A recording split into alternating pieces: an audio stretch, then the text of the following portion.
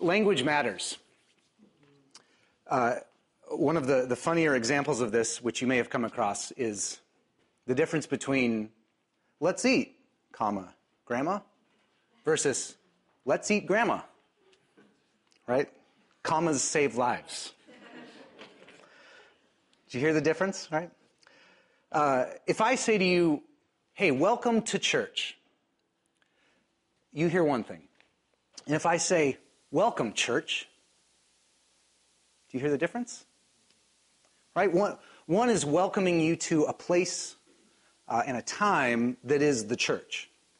Right? It's the place and time when I say, welcome to church. But if I say, welcome, church, it's clear that it's you, it's us, it's the people who are church.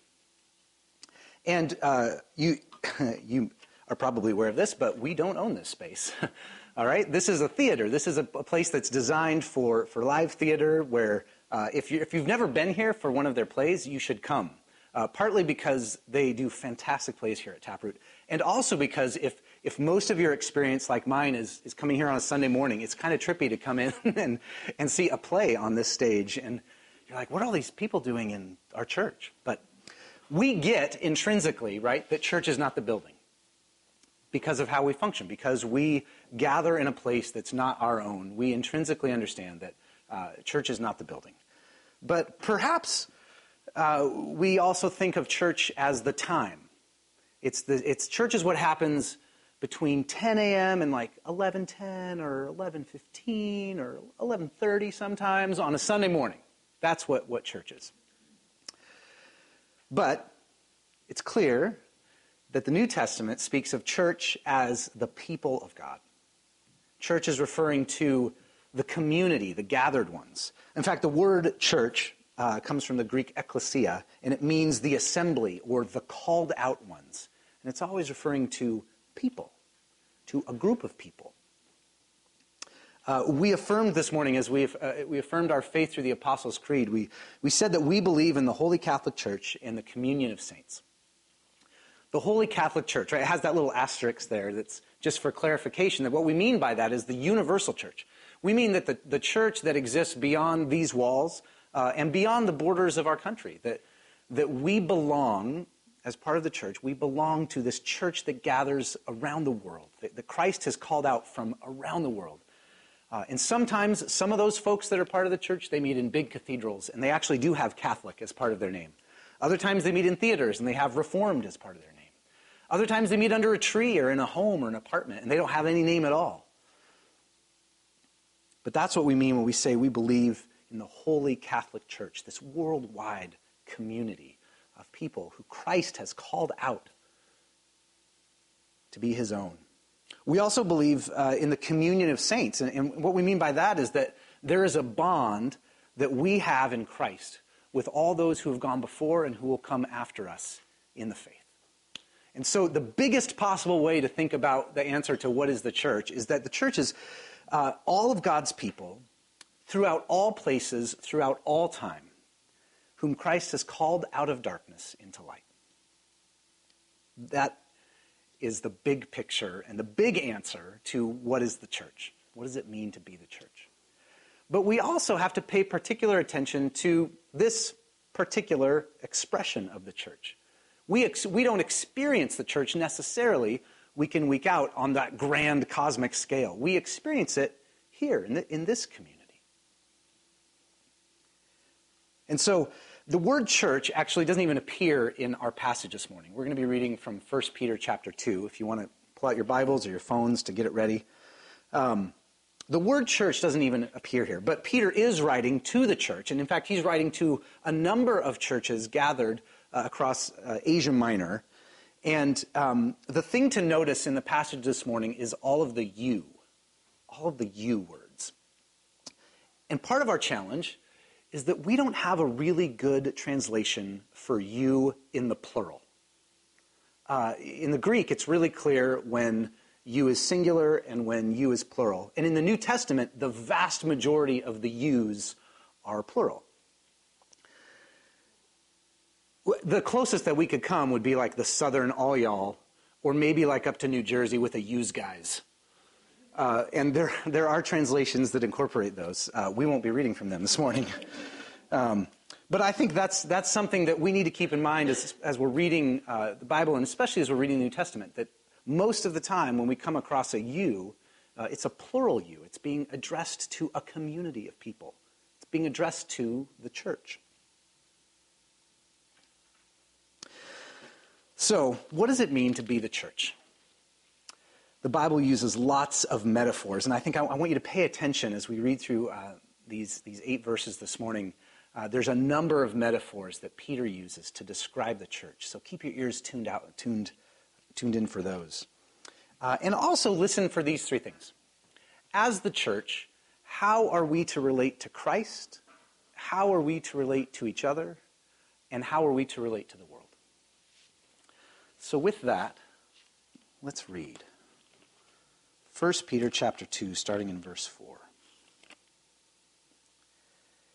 As you come to him, you, plural, all y'all, yous guys, as you come to him, the living stone, rejected by humans but chosen by God and precious to him. You also, like living stones, are being built into a spiritual house to be a holy priesthood, offering spiritual sacrifices acceptable to God through Jesus Christ. For in Scripture it says, "See, I lay a stone in Zion, a chosen and precious cornerstone, and the one who trusts in him will never be put to shame." Now to you who believe, this stone is precious. But to those who do not believe, the stone that the builders rejected has become the cornerstone, and a stone that causes people to stumble, and a rock that makes them fall. They stumble because they disobey the message, which is also what they were destined for. But you are a chosen people, a royal priesthood, a holy nation, God's special possession, that you may declare the praises of him who called you out of darkness into his wonderful light. Once you were not a people, but now you are the people of God. Once you had not received mercy, but now you have received mercy. Dear friends, I urge you as foreigners and exiles to abstain from sinful desires which wage war against your soul. Live such good lives among the pagans that though they accuse you of doing wrong, they may see your good deeds and glorify God on the day that he visits us. Lord, we thank you for your word this morning. By your Spirit, plant it into our hearts, that it would take root there and that it would produce fruit in our lives. Lord, we want to be changed. And we need your help. Change us more and more to look like Jesus. Amen. So the foundation of the church, the cornerstone, is Jesus Christ. We, the church, are those who are building our lives on this cornerstone. We, the church, are those who view Christ as precious, right, as more valuable than anything else. There's nothing more valuable in our lives, nothing more worthwhile than Jesus Christ.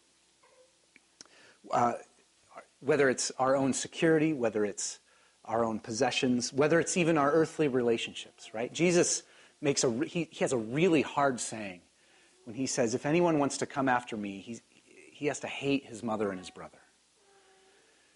Jesus is not teaching us to hate there. What he's saying is that the most precious thing in the world is him, is pursuing him. And that in contrast to all our other relationships, this one is so precious that everything else just pales in comparison. You can make a cornerstone out of anything in your life, and we frequently do, right? Whether it's money, wealth, success, pleasure, popularity, we can build our lives on any of these cornerstones. And ultimately, we will find that they will suck the life out of us. They will let us down. They will consume us. We can even make cornerstones out of really good things that will also let us down, right? Our good deeds, our good actions in the world. If we make them the cornerstone, ultimately, they will also suck the life out of us, because anything that is not Christ cannot sustain building a life on it. Right? Tim Keller and many others are famous for saying that any good thing that we make an ultimate thing is idolatry. And will ultimately let us down. It will ultimately suck life out of us rather than giving us life, rather than feeding life into us the way that only Jesus can. Peter carries this image forward here when he talks about Jesus as the cornerstone, and he says that as we build our lives on him, we become living stones, right? We get that life that he has, and he builds it in us. On our own, even with good deeds and good actions, we are dead rocks. But our lives being built on Jesus Christ as the cornerstone, we actually receive his life. That's the resource that we have, the core of who we are.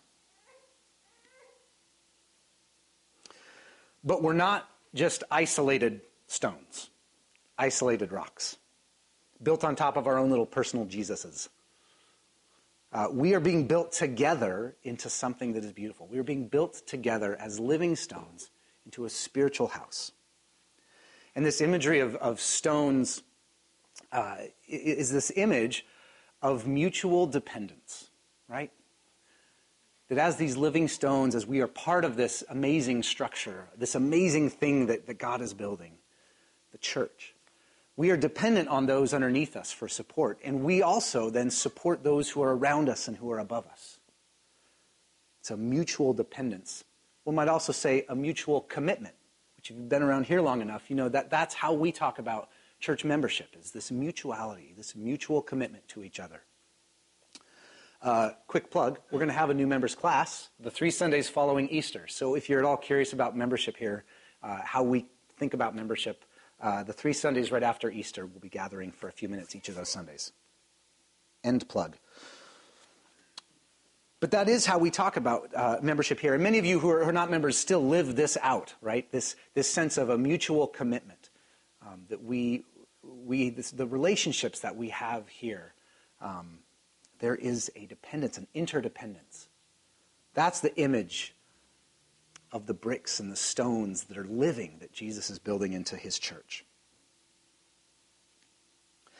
This is different from an affinity group, right? Like from a group of people gathered around a common interest. I think that sometimes, maybe all the time, that's what people see when they look at the church. But it's different than that. And the reason it's different is because the thing that we gather around, or should I say the person that we gather around, Jesus, is the only cornerstone that can actually breathe life and give life to those of us that are gathered around him, that are being built on top of him. We are not just gathered because we share a similar outlook on life or because we have similar interests. In fact, even in a church that's this size, we have vastly different interests. We have vastly different perspectives in many areas of life. But Jesus is the cornerstone. Jesus is the center. And that is what makes the church unlike any other group, unlike any other community. So there's a question here of how do we live in such a way that we actually experience this life, right? There's this image of living stones. How do we experience that life together? Our culture pushes us the other way, right? We are being shaped by the world that we live in, whether we know it or not. And the world that we live in pushes us towards isolation, towards independence and individuality. Right? Cue the Simon and Garfunkel song, right? I am a rock, I am an I. Yeah, I'll stop there. But that's the end or the aim that we are being shaped into by our culture. And life in the city doesn't always help us. I love life in the city, and I love life in this city. I love Seattle. I've been here for 18 years now, longer than I lived in Spokane. I mean, my parents still live in the same house that I was raised in. Moved in when I was a month old. They are still in that house with the same carpet and the same drapes, and it's glorious. Yeah, it's gone in and out of style multiple times. It's got this calico shag carpet. That's beautiful. Anyways, I've now been here longer than I lived in that house growing up. I love life in Seattle. But there are challenges to experiencing this life-giving community that is the church that are inevitable when you live in a city like this, right? There's the challenges of actually being present together when traffic is bad and it takes forever to get to someone's house. Right? There are unending opportunities, so many good things to take part in here that would fill our schedule and fill our lives with good things. But if there's no room for the ultimate thing, for a life built on the foundation of Christ, then it can't give us that life. There are many competing communities, again, oriented around good things. But there's only one community that is built on Christ as the cornerstone, and that's the church. And it's Jesus who through the Holy Spirit dwelling within each one of us fills us up with his life so that we can pour that life into each other. Maybe you've been thinking about a time in your life when you experienced this the most in a profound way, when you experienced this kind of life-giving community. Certainly, I hope that for many of us, that's here and now, that we are experiencing this now. But maybe there's a time earlier on, there was a specific community of people that you were a part of where you tasted and you really experienced in a profound way the life of Christ being shared and poured out between you and the other people that you were with. I often think back to my last couple years of college, where I lived with and took classes with and just did life with this group of guys that I'm still close with. We're scattered around the country, but this was probably my first real taste is I think why it stands out to me of this kind of life-giving community where we shared life together and we loved Jesus together and we experienced the gift of Jesus' life being poured out from one to the other. And part of that was confession. Part of that was just road trips, living life together. Part of that was prayer together. But it was unique in that it was at a small Christian college in the middle of nowhere in Indiana, where our lives had been very strategically set up to kind of foster that community, right? There was a lot of talk about intentional community, and the structures of the college supported that kind of life. It made it, in some ways, almost inevitable. Like you had to work really hard to not experience that. It reminds me of a Mitch Hedberg joke where he says, and I can't do his voice, so you'll have to forgive me for that.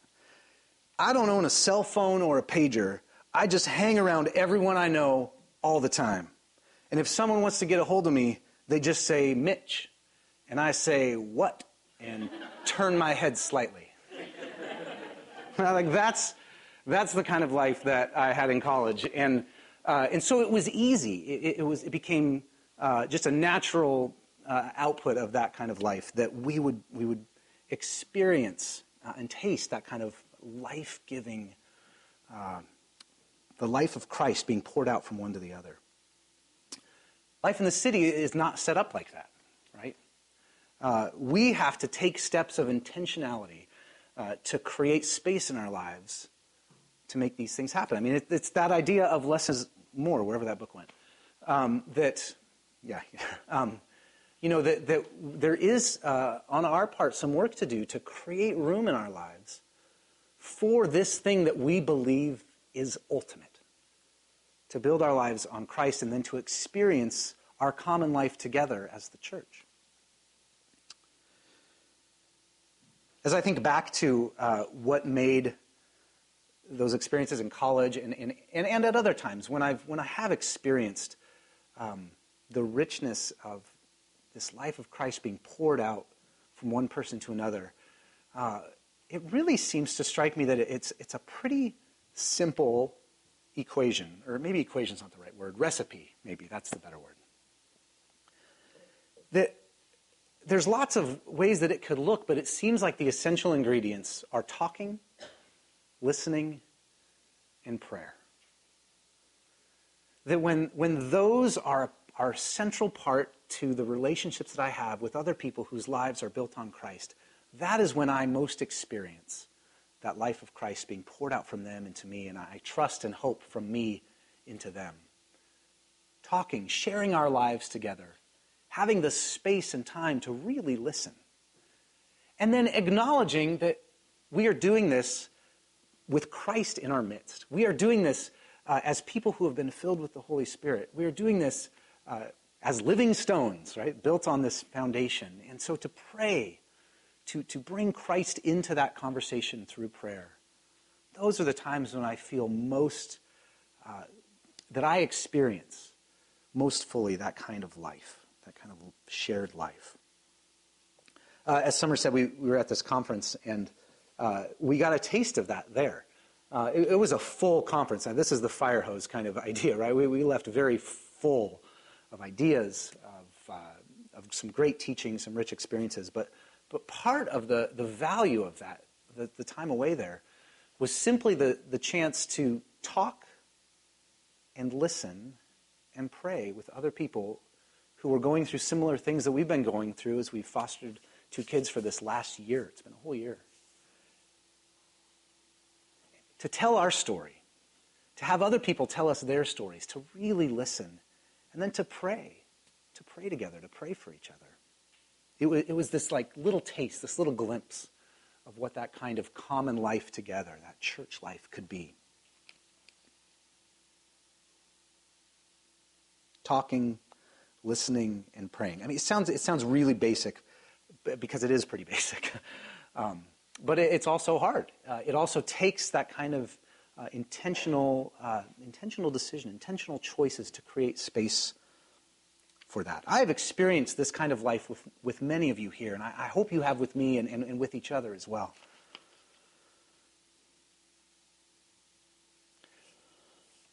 So, like Mitch Hedberg, right? Let's just hang out with each other all the time and never go anywhere else, and just be together and talk and share and pray. And that's the kind of life we're called to, right? Well, no, it turns out, as we build our lives on Christ, as we experience the blessing of community, as we experience his life being poured out from each other, from one to the other, it turns out that this life actually spills out into the world. And at the end of this passage, Peter talks about 2 postures that we are to have as the church as we engage in the world. That we are not to be totally isolated, nor are we to be so completely absorbed into the culture that there's no distinctives, right? These 2 postures are that we are to abstain, we are to engage. And these are 2 things that we just have to hold in tension. And the church has a long history of leaning fully into one or fully into the other. And when the church has leaned fully into abstaining and to removing ourselves from culture, to trying to remain pure at all costs, right? Emphasizing we've got to remain holy, and in order to remain holy, we have to remove ourselves from the world. Well, we've done that. We've tried that. And we've missed out. We've missed out on people. And maybe, anyways, there's a whole host of examples of times when the church has emphasized abstaining, removing themselves from the world. Similarly, there's all kinds of examples of times when the church has simply become one with culture, right? Where we said, no, there's not really any difference here.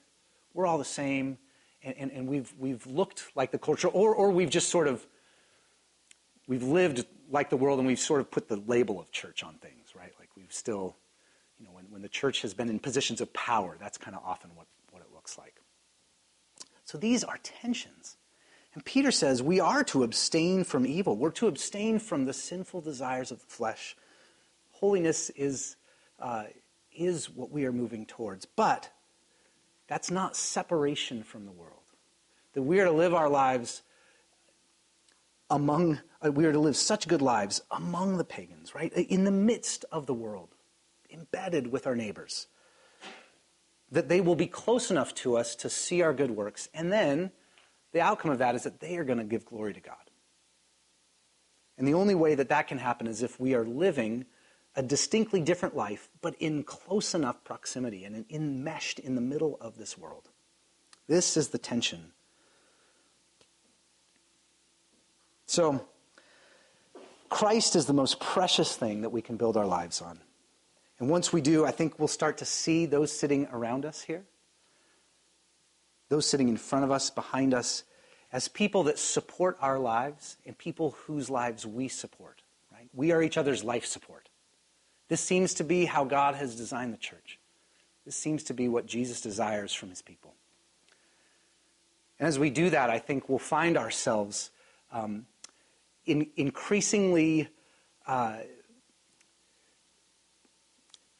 ill at ease in this world. And what I mean by that is that we will never quite fit the categories that the world gives us. We will be too liberal for some. We will be too conservative for others.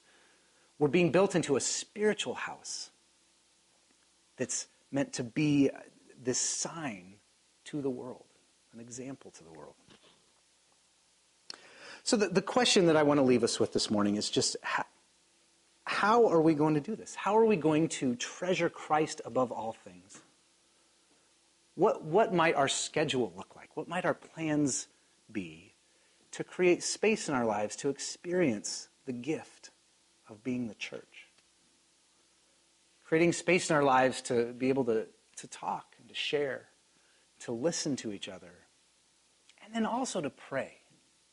And I feel like that little piece, that little gift of praying together at the ends of our times, maybe at the beginnings of our times or in the middle, who knows where, that's a piece that can help us understand and help us experience this pouring out of life that you and I have in each one of us. And I think we'll see as we do that the kind of healing that can happen in our lives when we share this life of Christ that we have. Maybe it's risky, right? Maybe it means taking that step of inviting someone over.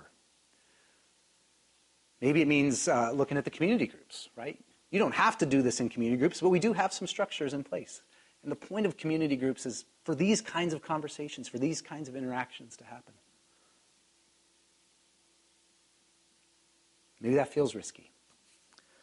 But I believe that it is so worth it. Let's pray together.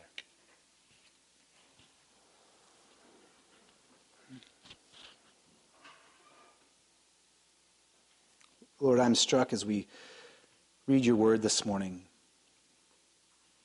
that the language here is not become these living stones, become a holy people, but rather it's just descriptive. It's what you are doing in our lives. Jesus, we are your work. This church is your work.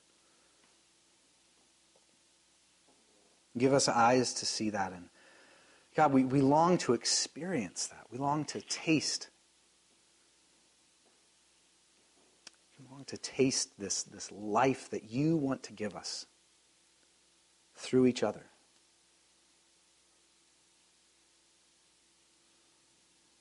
So Lord, for those who are here this morning who look around and they're like, I don't know anybody, and I don't know how this could happen here. I feel very alone. Lord, encourage them. Give the rest of us eyes to help to see and engage. Give all of us the humility to know that we both need to receive what the other has to offer, and that you have put in us your life through your Holy Spirit, that we also have something to offer. So give us that mixture of humility and boldness to live this out. To live this out here in community, and then to see the ways that as we live our lives in this world, not pulling back, not being absorbed, but being foreigners, exiles. Give us eyes to see our neighbors, our coworkers, our family members, as they begin to give glory to you for what they see you doing here.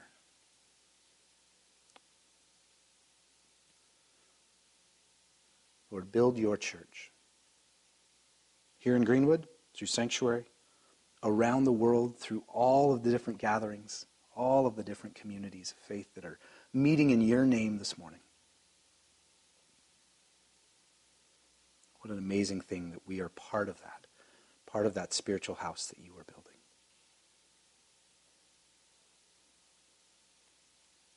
We love you, Lord. Thank you for loving us first. Amen.